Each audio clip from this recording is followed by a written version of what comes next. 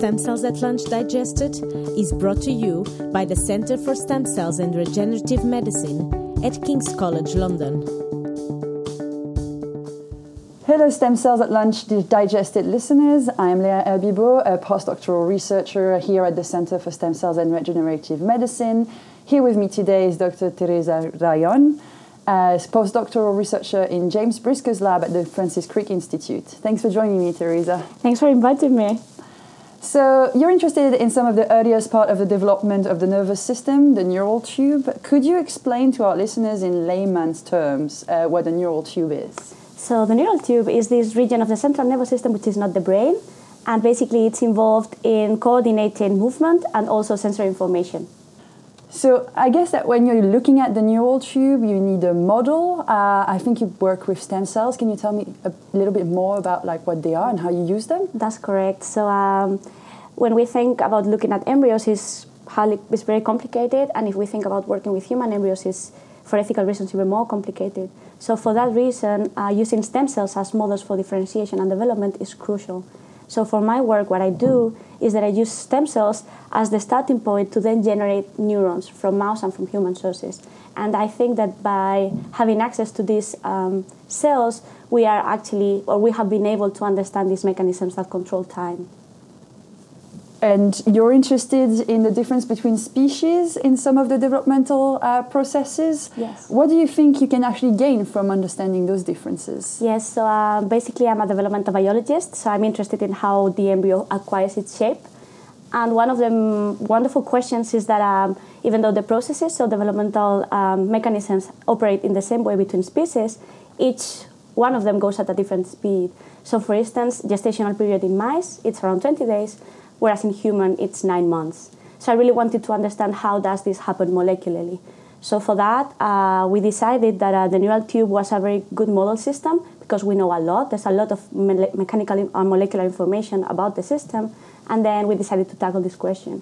And the idea behind this is that potentially what we could do is modulate the speed of differentiation. So perhaps we could generate human neurons faster, so following, say, mouse dynamics, which is way faster. And I know that you've published a paper fairly recently, actually, for the difference between mouse and human in the motor neuron development.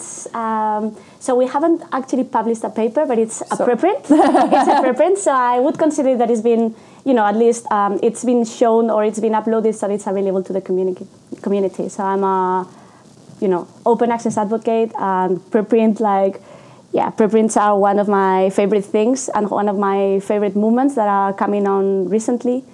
So yes, I would consider that it's been sort of published, but I'm not properly reviewed yet.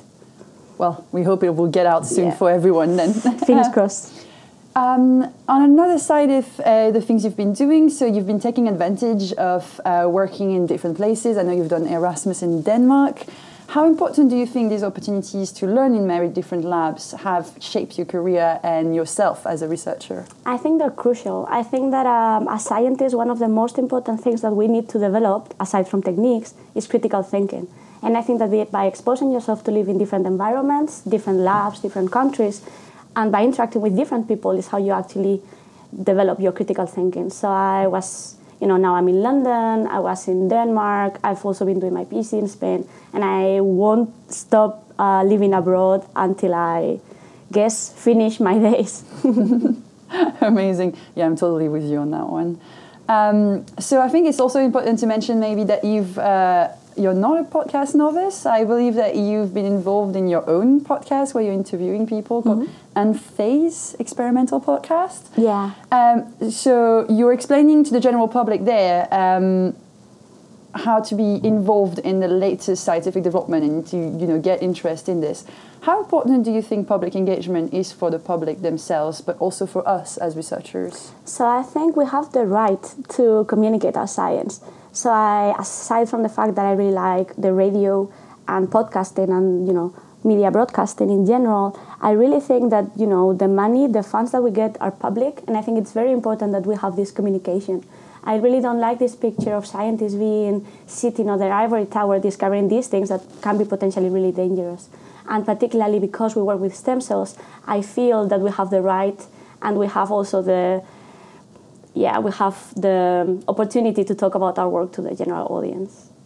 Yeah, this is very important indeed. So what piece of advice would you actually give any member of public, I guess, to that wishes to get more involved in science? So that's a hard one, but I think that just by having interest, going to museums and trying to reach out to scientists would be the first step. Well, fantastic. Well, thank you so much for coming to speak to us today, Teresa. It's been really interesting getting to know you more.